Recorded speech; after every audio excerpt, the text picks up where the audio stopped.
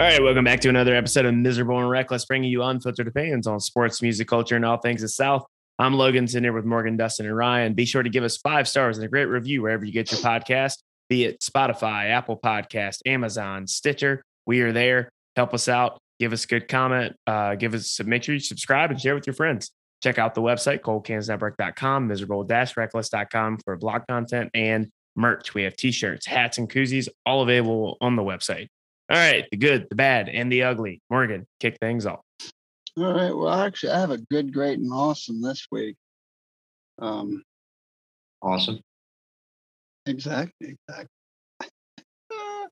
Good. I just got in the mail today. I was telling you guys last week about getting concert posters off eBay, and just we got in the mail this afternoon 3 Pearl Jam posters, which if you know anything about their shows, their posters are very limited and very hard to get. People line up, I think, almost 24 hours, if not longer, in line at the merchandise line just to get those posters. So I was pretty fortunate to get those. One of them is a reprint from their very first show back in 1990, which was pretty sick. That was pretty cool. My great, we finally nailed down and secured a spot for Brody's 3rd birthday coming up. His birthday is Monday, October 3rd, and we're having it at a pretty cool park called Womble Park here in Holly Springs on October the 2nd, that Sunday before. So excited about that. Going to be getting him a new bed. Well, turning his he got those grow a few beds. It was a crib. Then he took down the side and just put up the guardrail. And he's grown too big for that. So now we got to turn it into a twin bed for him so he can have more room. I guess it's kind of sad at the same time that he's getting so big. But that's pretty exciting, getting him a bunch of train stuff because he loves trains. And then my awesome is Virginia Tech this past weekend. The offense is still pretty damn shaky, but there's no turnovers, and their defense finally is starting to gel. Got after Ryan's favorite quarterback from Boston College six times, sacked him 6 times. I was pretty happy about that. I knew that was probably going to happen, seeing how the conference Rutgers got after his ass the week before, and I knew our defensive line was much better than Rutgers, so I wasn't too worried about it. But still being Virginia Tech and dealing with that the last 7 years of misery, it's still kind of cringe when the whistle starts and you're like, all right, what the fuck are they gonna do now? Got Warford, who I didn't even know had a football team. They got them this weekend, and not in Virginia. So I guess that at least is, I'm worried about a lower level Virginia school playing this weekend. So that's nice. No shots at Wofford or anything. I'm sure it's a great school. But I'm hoping, knock on wood, I'm hoping their defense gets a little bit more of a fine tuning going on this weekend, and they can gel a little bit better. And dish out a couple $1 million to Warford at the same time for coming up to play. That's it. That's my good, great, and awesome. All right, Ryan, good, the bad, and the ugly. Morgan, when we get to the pick'em, you'll see how I described Wofford. I saw that. That's why. I was gonna say, great. Thank you. I used that in my speech there. So. Oh, you're good. I was like, oh, great minds think alike. All right. Anyway, my good, bad, and the ugly. I have a normal good, bad, and the ugly this week, and it's all based around Saturday. So sorry, but it is. So Saturday morning, I got up early. Long story short, I've had to. I referenced in the past that I got a speeding ticket, so I've had to do some community service, and I'll leave it at that.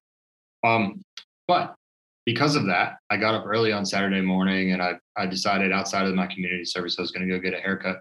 So I went over to a place in town that I really appreciated going when I lived here in the past. So kind of moved from Wilmington to here, and then went somewhere else and came back. So I hadn't been there in about 6 years, and I've been shaving my own head, and not because I was scared, I just was cheap. And I went to save money. It does save money.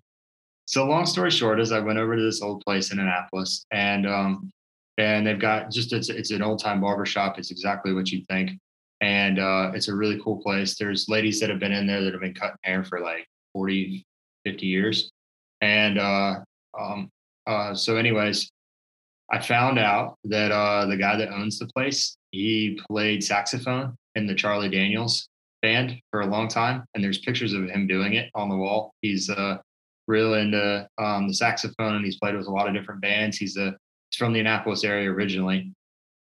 His name is Del, Del, like Delaware. I'd have to look up what his last name is again, but so that was really cool, and that was a really cool experience. I guess that can lead me into my bad. My bad is that I also found out, like I said, I hadn't been there in 6 years. So my bad is that I found out that he actually passed away over the last month. And so because he passed away, he was the last remaining person that owned his own haircut place, and he was just really good at it, like I said, and employed all these women that had been there for years and years and years and worked under him. And so his daughter, a developer, approached his daughter about potentially putting a new piece of property on the land, I guess, if I understand the story correctly, on Saturday morning at least. And so they're going to sell the business. So it means that all these women that have been there for a really, really long time and have worked pretty much there and nowhere else are going to be out of a job. So I thought that was kind of crappy. So that wasn't real cool.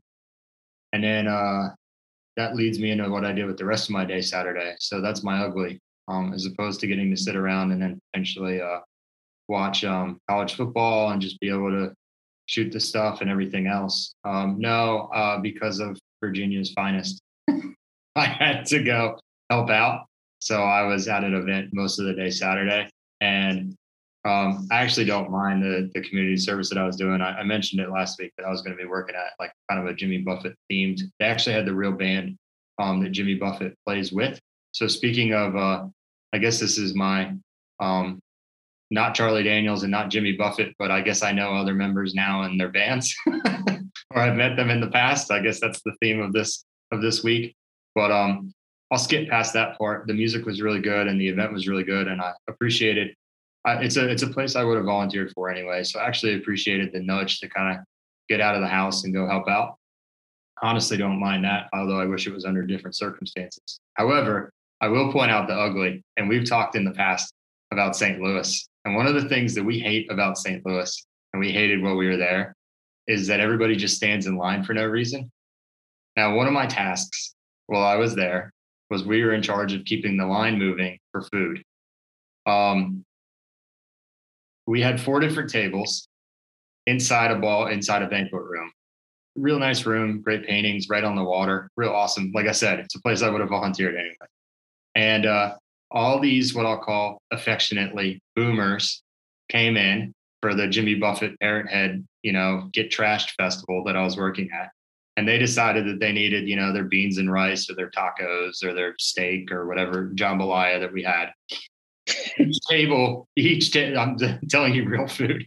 Each table is different. So you could go to one table for one thing for the next, one thing for the next. This is lost on everybody, despite the fact that I stood there for easily 90 minutes as part of my shift. Then I just went and bartended the rest because I couldn't stand telling boomers anymore that the food was all different. You didn't have to stand in line. Every single person that came in, you don't have to stand in line. You can go to each table. Each table has its own food. Each table has its own silverware. Every single boomer there stood there and looked at me and just smiled politely and just said, like, yeah, we just like to stand in line just in case somebody gets mad. And I was like, well, if they're mad, they're just going to be mad because I told them 5 minutes before I told you, and they chose to stand in line. People started cracking up. People that were like 10 minutes ahead in line. Now, mind you, they're standing in line, but they're cracking up because they've heard this spiel 4 times now. And I'm like, all right, guys, I'm going to do this once for everybody. Everybody just stood drunkenly in line. And we won't even talk about how much food they threw on the ground once they did start serving themselves. It was ridiculous. It reminded me when I got home, I showed my wife the Step Brothers clip where they just go sleepwalking. and they just throw shit. That's what it reminded me of. That's my ugly. So my good was the haircut. My bad was the fact that he lost his business, but I thought it was really cool that he played with Charlie Daniels band. And then my ugly was boomers, just in general. Boomers and people standing in lines for no reason when they don't have to. You don't have to do it, people. Just keep moving. All right, Dustin. Good, the bad, and the ugly. Typical boomers. Good. I sent the guys this a couple days ago. Thought it was kind of a fun fact that none of us knew. Duke, Carolina, North Carolina State, and Wake Forest are all 2-0 to start the football season. All right, that's not that crazy. But it's the first time ever since they all fielded football teams, and I believe it said the year 1895. First time since 1895 that all four of these universities are actually 2-0 after the first two games. That's pretty incredible. I would have guessed it would have happened somewhere along the way. I'm sure my school was one of the culprits of ruining that many times over, but good Lord, that's a long time. So it's good that it happened. Interesting that it happened. Maybe bad that it took that long to happen. I don't know. But interesting little tidbit for the start of college football. Bad. Notre Dame losing makes Marcus Freeman the first Notre Dame coach ever to lose his first 3 games. So going back to the bowl game, that was one in the first 2 games this year. He's lost his first 3 games as head coach. As much as we like to make fun of Mr. Authentic down in Louisiana now, he was the winningest coach in Notre Dame history. And I think maybe that fan base and people in general kind of breezed over that a little bit. It's not to say Freeman's tenure will be bad. Who knows? We'll see. Time will tell. Like, just because something starts off bad doesn't mean it'll be awful. However, you lost the guy who had a ton of success there. It's always hard to replace. And so we'll see how it goes. But yeah, first one ever. I'm sure there's a lot of angry Irish fans out there these days. My ugly goes to the Florida and Kentucky game. Not the game itself, but the post game. Billy Napier was trying to claim moral victories after the game, saying that I don't remember the exact quote. I didn't even write it down because it's ridiculous. But it was basically trying to say, like, they had a moral victory in the game. You're Florida. All right. You're not Duke and Northwestern, Stanford, and whomever. Well, even Stanford probably couldn't claim that. Vandy. You're not Vandy in the SEC. We had a moral victory today. We only lost by 30. Like, Florida's won national title. They're a major program and a major conference. Don't talk to me about moral victories. There are no moral victories. You either win or you lose. I appreciate the coaches in the world, be it Bill Belichick or Nick Saban and stuff, who are cut and dry and to the point. And they're like, look, we didn't play well. We got a lot of things to work on. That was the response that you were supposed to give. Not, yeah, well, it's we're building men and, moral victories. That's not what they paid you to come there for. So anyway, I thought that was pretty ugly. Yeah, that's he's got to understand that he's not in the Sun Belt anymore. Yeah, there are SEC no fans ain't taking kindly. No. Mm-hmm. And to that point, it said, I saw another thing about the SEC coaches hired in 2018, I think is what it was. Jimbo's the last one standing. Jimbo Fisher down at Texas A&M of coaches hired in 2018. Eli Drinkwitz is still in Missouri.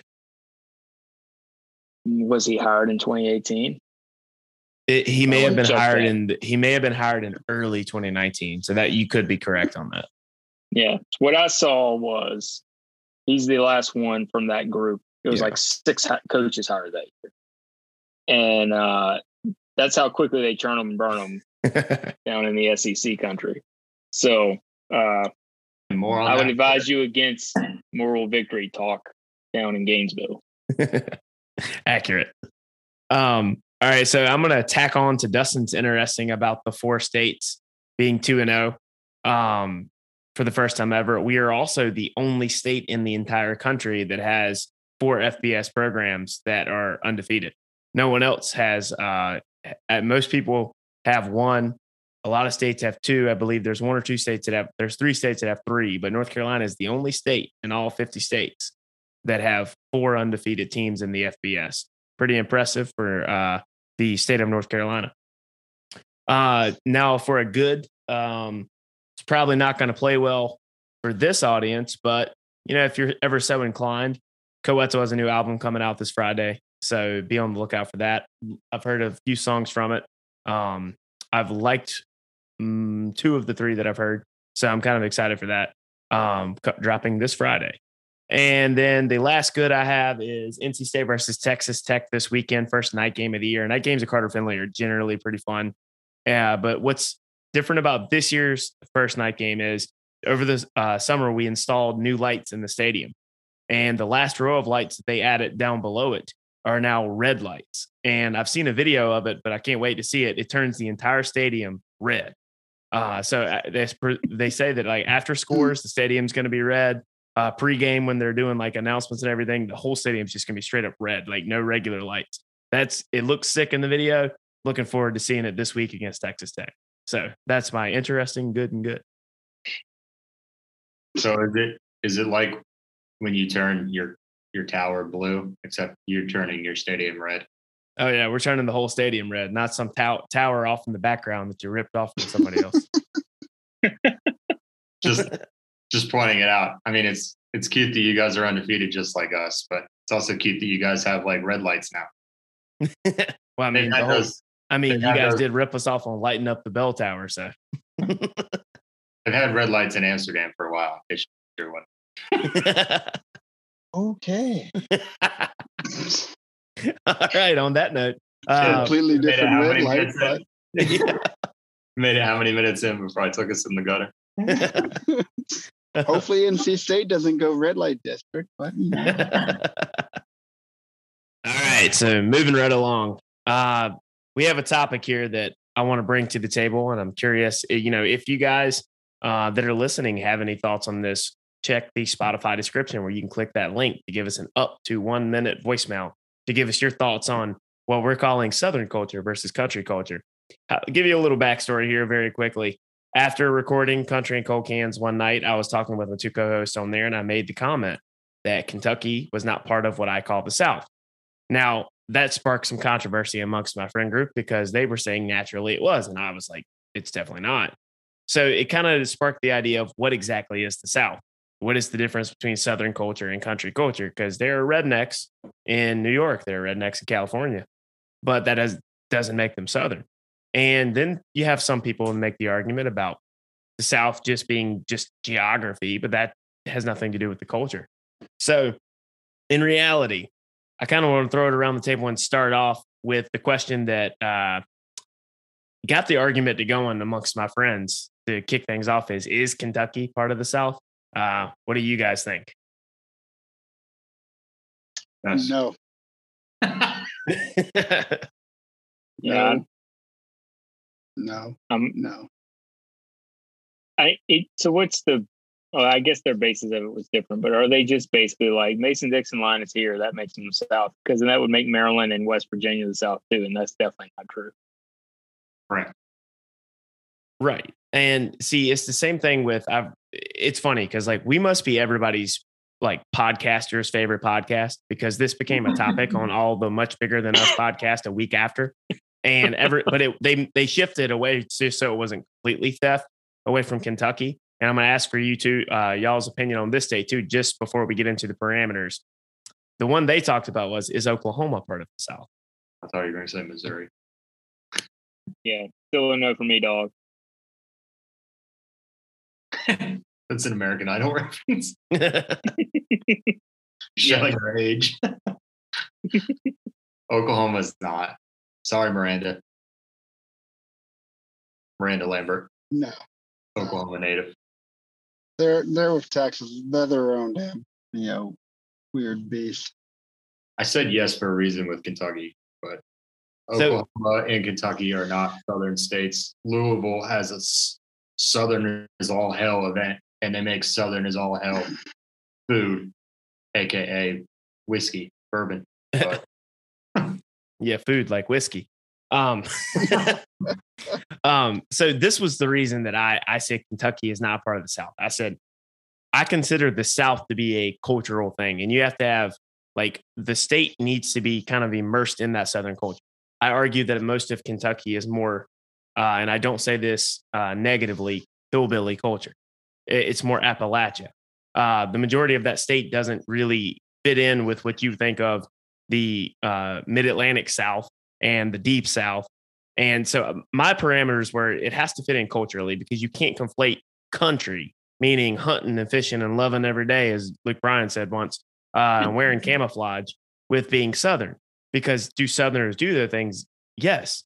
But those are also, you can be Southern and country, or you can just be Southern, or you can just be country. Those are not necessarily the same thing.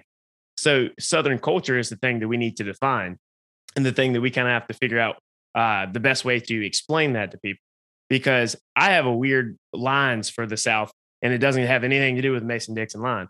I think that anything from Richmond on down to Gainesville, Florida is the South. Further you go in Florida, it ain't the South. And I have a friend of mine who's from Tampa, and he says he didn't grow up in the South. So in anything north of Richmond ain't the South. You go past Arkansas is kind of on the line for me. I kind of include them, but they're kind of on the line. But Texas and Oklahoma, not the South. Now, the thing that I kind of want to get you guys' opinion on is what makes Southern culture Southern culture? Because that's the hard thing to define when this argument comes out. Because anyone not from the South or haven't spent a lot of time in the South, they hear an accent, they hear twang, and they think hunting and fishing. They think, oh, that's Southern, because they really don't know what Southern is. So, what exactly is Southern culture? I think it's the question we have to answer here on Miserable and Reckless tonight. Good question. Everything in the Southern 64 and the Southern 32. You can conveniently find those on Spotify. I just don't think you're going to hear, bless your heart and things like that in Kentucky or Oklahoma. That for me, that's one, right? No, I mean, I'm inclined to agree with that because I think like the slang we use, the Southern phrases, we've talked about that a lot on this podcast, the food we eat, the just traditions that we have here that there may be country areas, but they don't necessarily do that. I mean, food comes to mind of like, just grits in general. Like not everywhere I grew up eating grits the way that we do. And even if they serve grits, it's bland as hell. I mean, it ain't real grits. And then a big thing for me is just like this part of the culture is like Morgan was saying there is the slang and the phrases that we use. In the South, we speak in sayings. Never really noticed that until I had friends that weren't from my hometown, but apparently I do too. I say sayings all the time and people at work call me out on it. Like somebody asked me one time when they said, oh, look, there's a sun shower. And the sun was shining and the rain was happening. And I said, what? They said, yeah, there's a sun shower. I said, where I come from, we just said the devil was beating his wife. We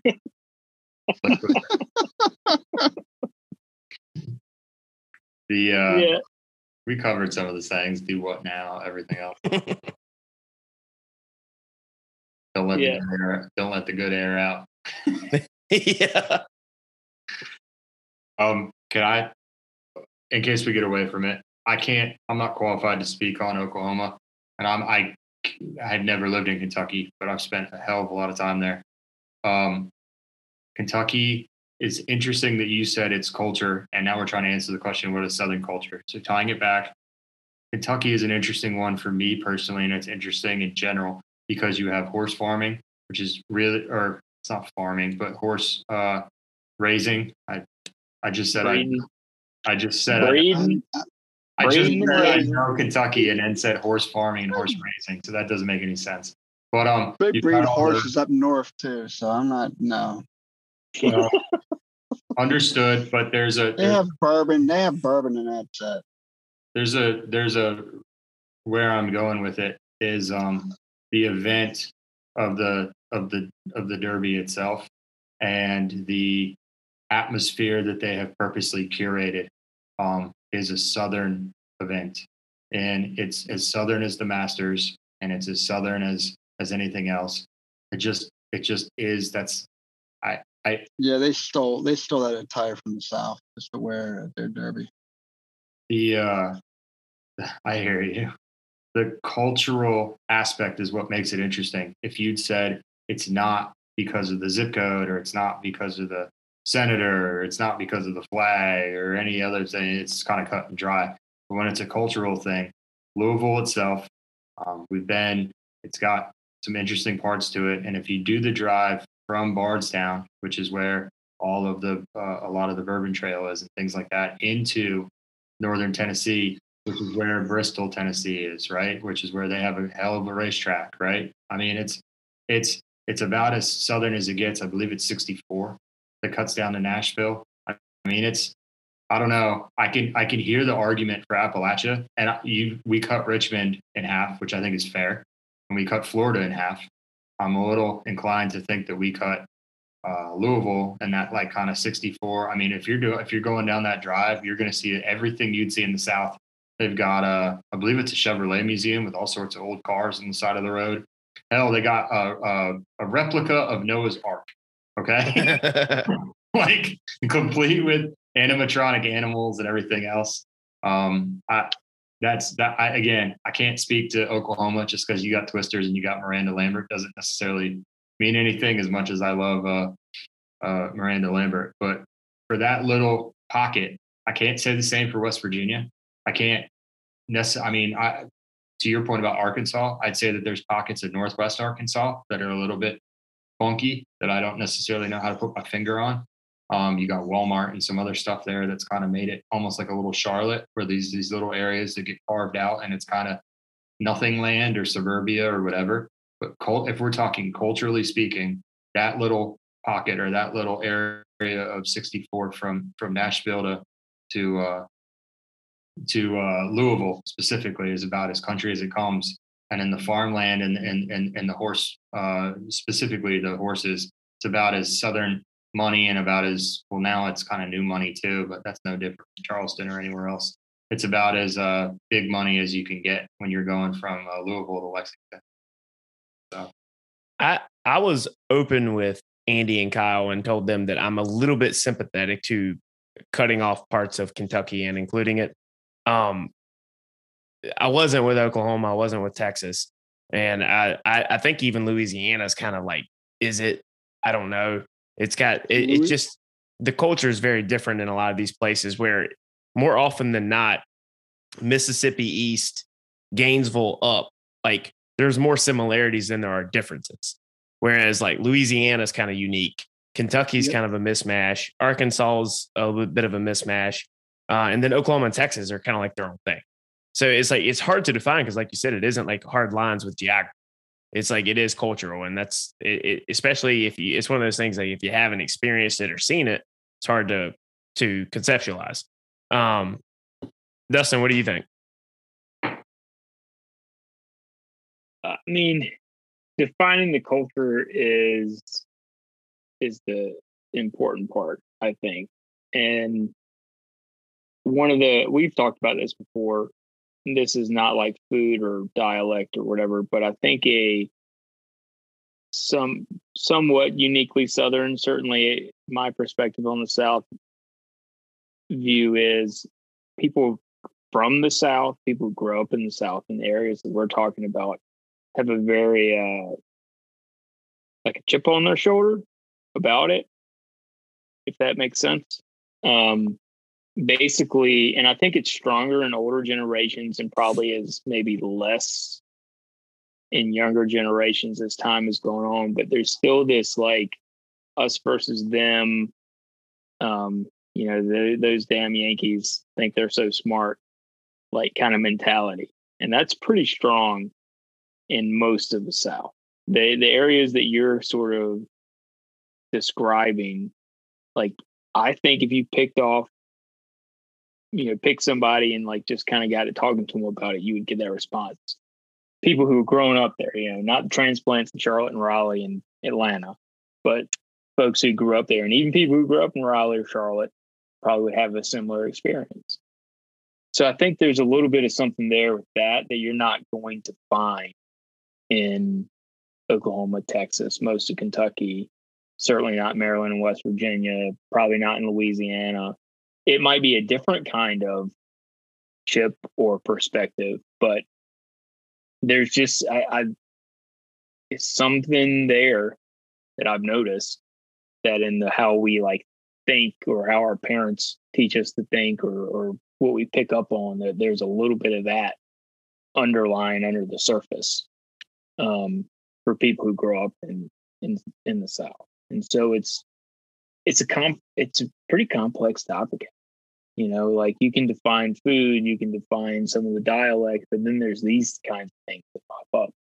And people don't really like know about it or understand it unless they've lived it or seen it. And it's hard to like make sense of that. It's even hard to make sense of it to a degree, having grown up in it. I 100% agree. And I can give some examples. Like people, our parents and grandparents generation, it's very, very strong, especially grandparents generation, a little less with parents, but it's still there. There's this, for a long time, the Southern culture, Southern dialect has kind of been made fun of, or at least we perceive it to be made fun of. And I think that's fed into that sense of the, you know, like you said, this kind of like us versus them mentality. And even now, while I don't feel it like as strong as previous generations, I still sometimes get in a huff about it because I live in a city for 10 years now that has changed a lot. It isn't the same place that I moved when I was 18. There's a lot of transplants down here now.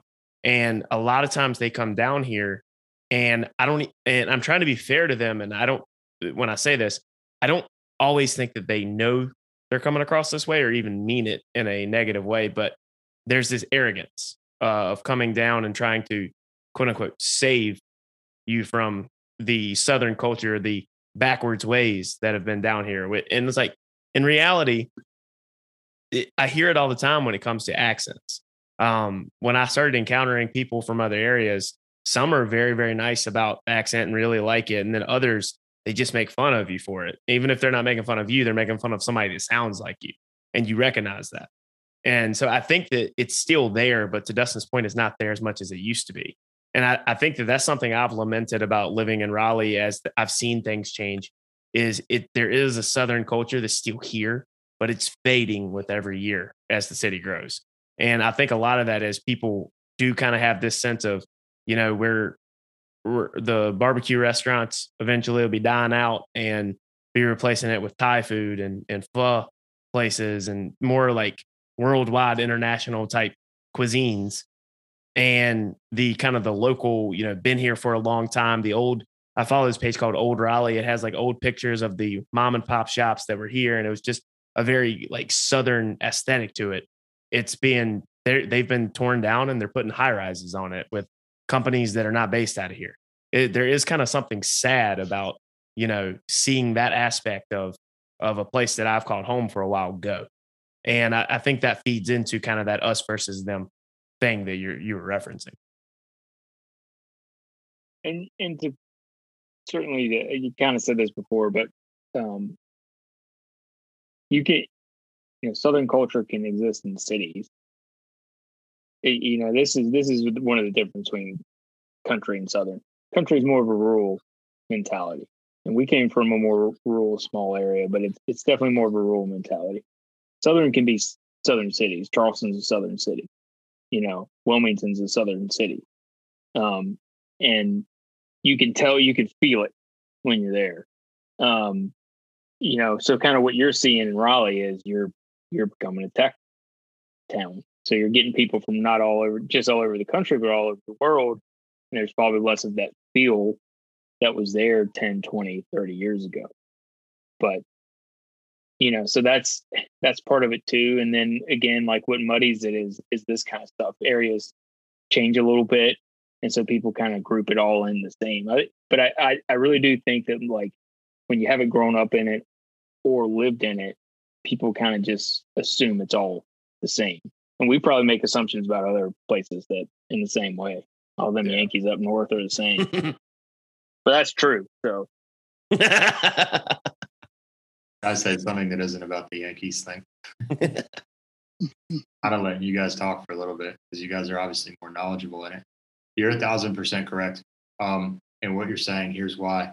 When I moved to Wilmington, I moved from Maryland. It was a southern city. It's what I fell in love with. I've been a fan of the state of North Carolina, the team, but I also love living at the beach. And so it had all three for me when I moved to Wilmington.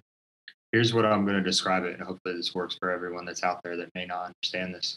As a northerner moving to the south.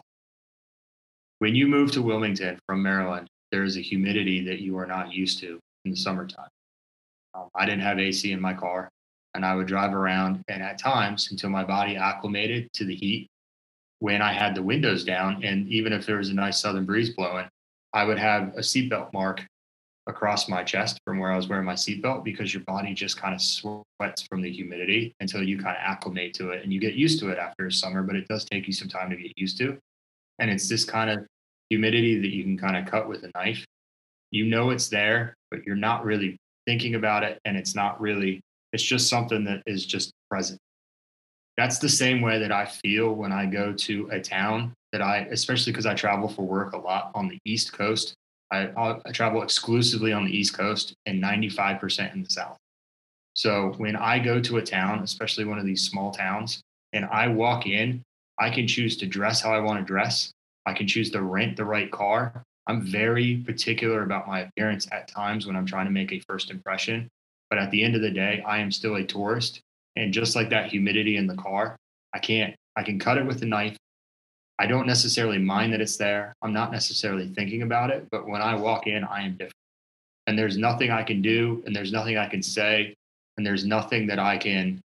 It's not bad. It's not wrong. No, it's not dangerous. It's just I know that no matter what I do, no matter what I say, no matter how I change the way I look or I talk or I act, or there's a generational gap that goes back generations that I don't have, that I can't speak to. It's like having a different kind of blood. It's like just being from a different continent to a certain extent. And you just don't have those wars and those, whatever it may be, cultural icons and everything else in your past, and you just can't explain it. It's the same way that your body isn't acclimated to the heat. You can't explain it. And eventually you can kind of slip it on and it feels comfortable and it's all right. And you can kind of swim through it and you can kind of figure it out. But at the end of the day, it's never truly who you are.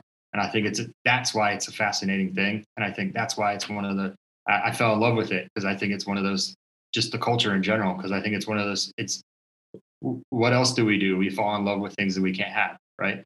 So, I mean, in all seriousness. There's a little bit, there's something in that in the sense, when I was thinking about this a little bit, so with the country thing, I grew up in small town rural North Carolina. I'm not country.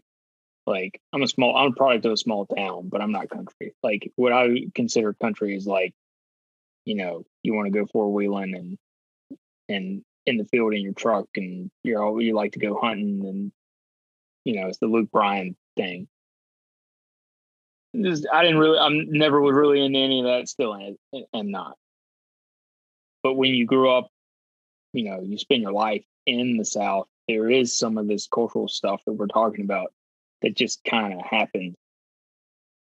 It just happens because you're a product of where you grow up, and you're a product of your parents having been there for generations. So it kind of just seeps in, it just seeps in. Whereas the country stuff existed around me, and I just, I said it, I think on this first podcast, 2 city for the country and 2 country for the city. So, but still uniquely Southern in the sense of like that culture is my culture, but the country stuff isn't necessarily. So to me, there is just a clear, if somewhat muddy divide there between the two. It is, and country can exist outside of the South very easily, and it does. It's funny. It's funny, Dustin, because like you talk about how you don't feel country at all. To a lesser extent, I sometimes feel that way, but I think that Landon and I tend to be slightly more country than you are, and I think that some of that is we spent our middle school and high school years out in the country living there. So we did do the four wheeling and driving your truck in a field, thanks to our friend's house and backing it up around a bonfire. But when I go home, relative to the people that did that stuff all the time, I'm still not that country. But when I'm here, like you said, the whole two city for the country, two country for the city thing, everybody thinks I'm a hick.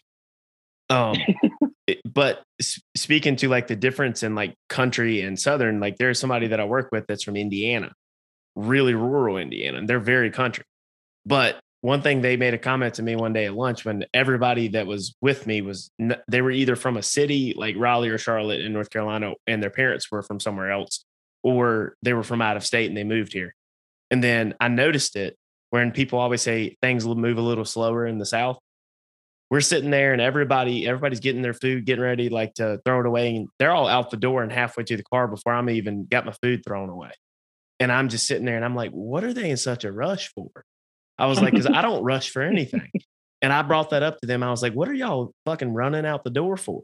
And then the guy from Indiana goes, I'm just going to tell you like this. He goes, you're very Southern. I was like, what do you mean? He goes, you just operate a little more taking your time than the rest of us do. And I was like, and he's from rural hunting, hunted way more than I ever have, probably countryer than I am, but there's just that difference between the Southern culture and just country culture. Morgan, you spent a decent amount of time out in the woods, at least in a previous life, I think, right? Yeah. And I know when we went camping and we're about to go to Guys Weekend, I mean, that's a house, obviously, but I feel comfortable out in the woods. But there's no, I mean, I do it as a joke on this podcast. There's no chance in hell I'd claim Southern. I lived in a Southern town for a long time, but third of my life, but I'm not Southern. I probably can qualify as country. I fit right in, and to a certain extent in Western Massachusetts when I moved up there, and they're very country. Bonfires and mountains and the whole thing. I mean, I loved it. I thought it was great. Oh, yeah. But I was going to see if you had any thoughts, Morgan, on the differences. Yeah, I mean, you guys have all nailed it pretty well. I mean, my hometown is a lot like Dustin and Logan's. I've been all over most of Virginia, and it's not me being, biased or anything, but I would honestly say that Halifax, Virginia is about as Southern as you can get in the state of Virginia. I mean, you just got, church parking lots with Brunswick stew. Obviously, hunting doesn't classify as being Southern, but, schools, my hometown, schools, classified as first day of hunting as an excusable day of absence. Because it was a rite of passage to go hunting with your daddy. I don't know. It just, as Logan, it's slower. Just slower pace of life in the Southern area. Yeah. Sayings of, bless your heart and, ain't you a peach, and I said Brunswick stew, and oh shit, but hanging out in parking lots and bonfires. Parking lots of Tractor Supply. Yeah. Morgan, you may be able to speak to this too, but there's a lot of cultural pressure in the South. And one example of that is the use of sir and ma'am. Yep. Like, people think it's like just kind of a nice thing, but it's not. It's a cultural pressure thing. So basically, your parents, they drill it into you that you have to use it. Mm-hmm. Because if you don't use it, then they're viewed as bad parents for not teaching you how to be proper. And that's across socioeconomic groups. That's not like fancy people do it and poor people don't. And I think that's just kind of maybe the most obvious cultural pressure that exists and there's a whole lot of others if you wanted to drill down into them. And so, I mean, it sounds like Morgan is the same in your town. I know in our area, it was a big deal. You had to say it. Oh, yeah, you did. So I remember at a young age being drilled or having that drilled into our head. Ma'am, no sir. And if you don't do it, you're told to quit being ugly. It's true. Or you get whooped. But Yeah. If you're listening to the, and you guys can drill down on this if you want, because you'll know. But the best way for me to say it would be this: if you're listening to this podcast and you know anything about us, if this is your first time, awesome. Hopefully, we do more of this and a little less opinions about your football team. But, but if it's not your first time and you know us, bottom line is when they say cultural pressures in the South, it's exactly what you're thinking of in your head. And that's how you know that it's a distinct thing in the South, because it's exactly what you're thinking of. Even if we're not saying it, it's implied and you know exactly what we're talking about. And that's how you know it's distinctive. It's one of those things too that like when things happen, it's pretty common in Southern culture that you don't directly talk about it to people outside of the people that are involved. But when those people that are involved are not around, everybody's talking about it. But there's this facade almost of fake polite that's in the South. Like you have to be polite just because it's not just out of the goodness of your heart. Like Dustin said, it's drilled into you at an early age.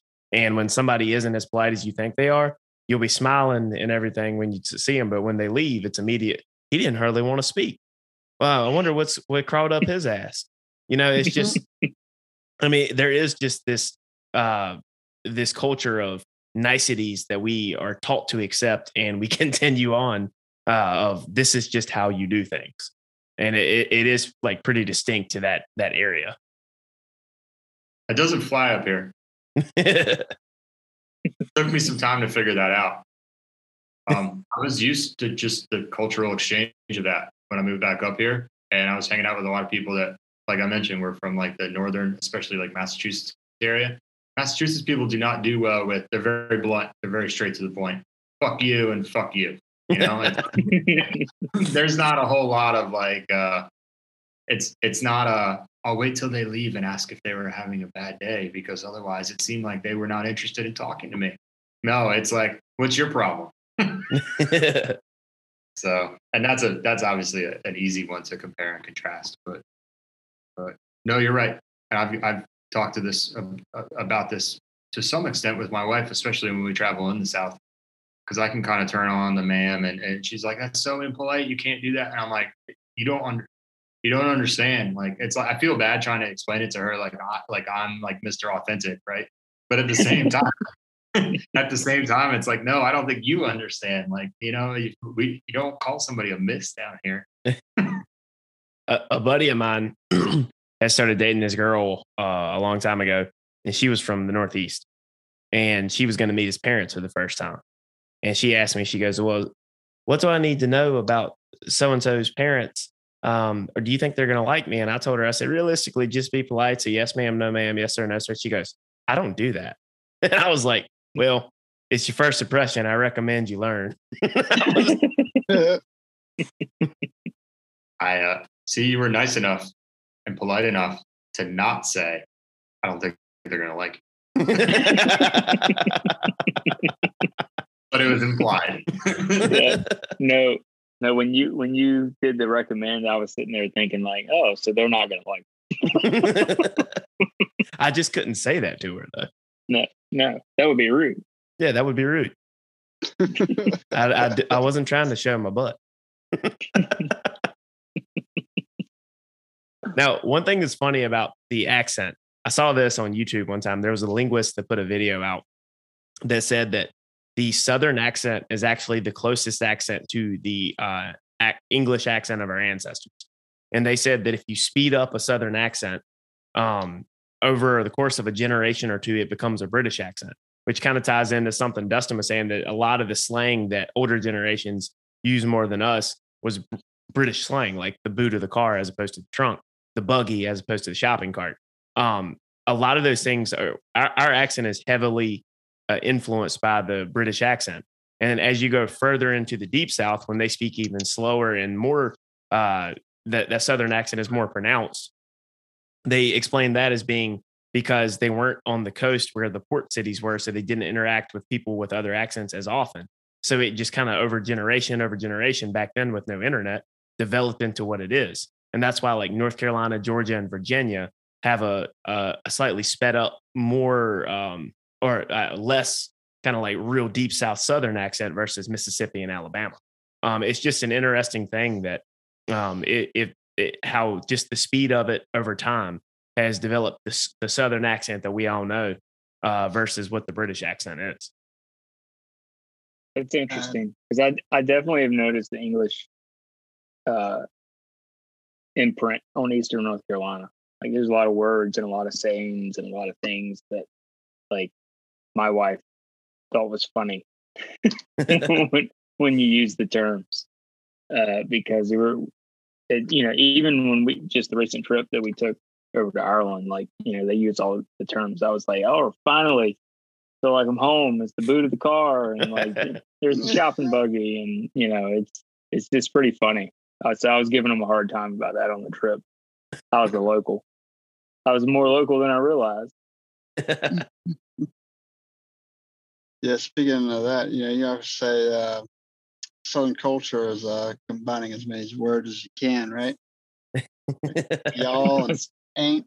And then if you want to get even better on that one, you combine those two together and you get yank. I mean, you ain't from around here, are you? Another one I've seen recently was when they, instead of like us saying to your point, Morgan, I appreciate it, we say appreciated. Yeah. Oh, yeah. It's just like pre-dash-ated. Appreciate it. Oh, yeah. I say that. There's a bunch of text shorthand that's in my phone that's been saved because of all the autocorrect. Like, probably, appreciate it. Like, but I can't text anyone from like my corporate gig because I have to like double check to make sure it's not like autocorrected. I find myself texting, hey, y'all gonna get some of those monitors up? And I'm like, yeah, they're probably like getting right on that, Andy Griffith. They probably don't know who Andy Griffith is. Exactly. Sad people. One of my clients is a boomer and lives in the southern part of North Florida, so it's all right. Oh, there you go. Or as Nick Saban would say, "Hi." There's one thing too that I've noticed that Dustin, like the further into the more rural, but yet at the same time southern areas that I think I've lost by not living there for so long is when I went on the golf trip. There's this guy that's he's probably around y'all's age, and he was they were all talking about, small town people go off to. I had a blast on this trip and can't wait to go next year. But they went off to Myrtle Beach to a different area, and when they were talking about restaurants to eat for dinner, it was places they could drive to Rocky Mountain to eat. Like instead of going somewhere different, while they're down in South Carolina, they go to. So the first night, there's this one guy who goes, I think I'm going to hit up B-dubs. I'm going to get me some wangs. And it's like, I'm sitting there and I'm like about to start dying laughing because he said, I'm going to get me some wangs. And he's just grinning ear to ear. And no one else is laughing except for my buddy Will, who's sitting across from me. And Will's lived in Raleigh as long as I have. And he's just dying. Me and him drove in together and drove back out together. And we were just rolling laughing about that the whole time. And then Will goes, no one else thought that as funny as we did. Maybe we're the conceited assholes. Oh, it's funny how it changes you. But yeah, no, there is something about, I always kind of chalked it up to generational, but there is something about people loving, like, I guess, chain restaurants.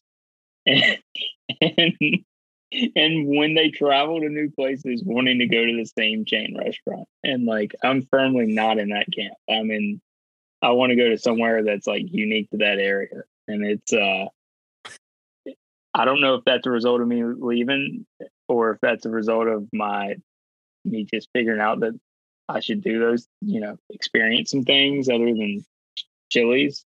But but it's absolutely true. We've talked about this in the past.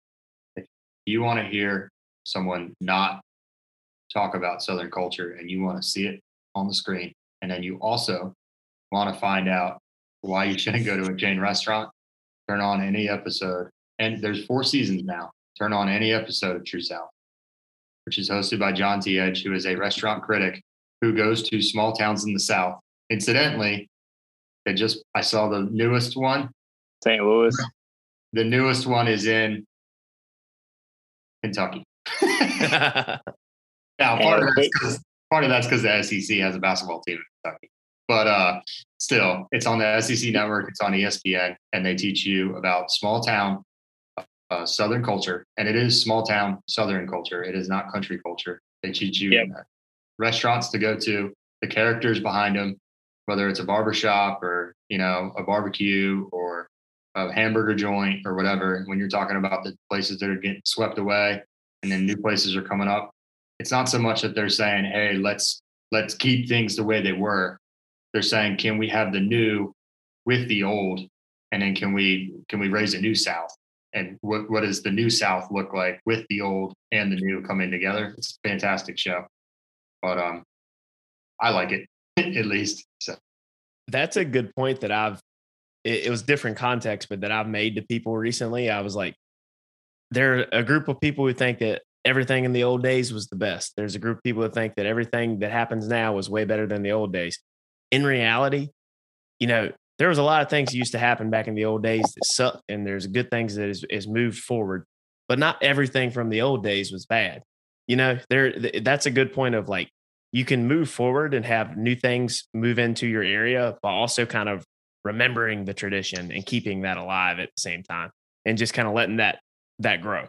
And when you said that, I was like, I exactly think that's like the best mix that can happen when people with different regions move into the South and the culture starts to change.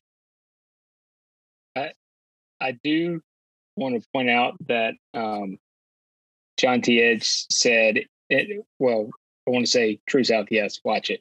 But John T. Edge, they went to St. Louis, and he basically said, "Hey, we're in St. Louis.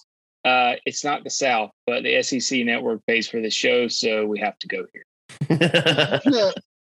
They also literally put up the email of their producer during multiple points in the show and said, "Please send your hate mail here."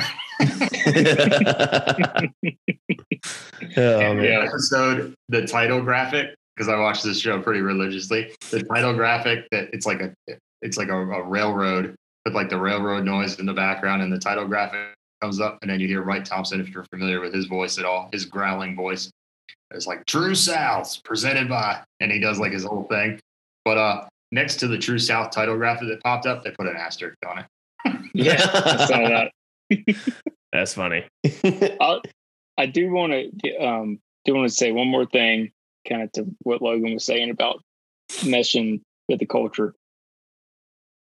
Matthew McConaughey, I know Texas ain't the South. I agree with that. But Matthew McConaughey said when it comes to Austin, people moving down there, if you're not willing to come in and want to be a part of what makes it special, make it a stop, not a stay. Accurate. To that point, and then we'll close it out. There was a Reddit thread, Dustin, about somebody from Atlanta, Georgia, asking people from Raleigh about what are the best restaurants, and they don't want any of the chains. They want the local restaurants. And if they weren't originally from Georgia, but they were transplanted to Atlanta, now they're coming to Raleigh. And they said, our budget for our house is $1 to $1.5 million. And we want to be able to walk a little more than commute. What are some of the areas? There was one actual comment in the entire thread that was legitimate and giving them advice. The rest were, sorry, Raleigh's closed. We're full. We don't want you. So it's just accurate. There's just House Hunters Raleigh edition. Pretty much, yeah. Budget $3.5 million. Artists and clay painters want a bike to work.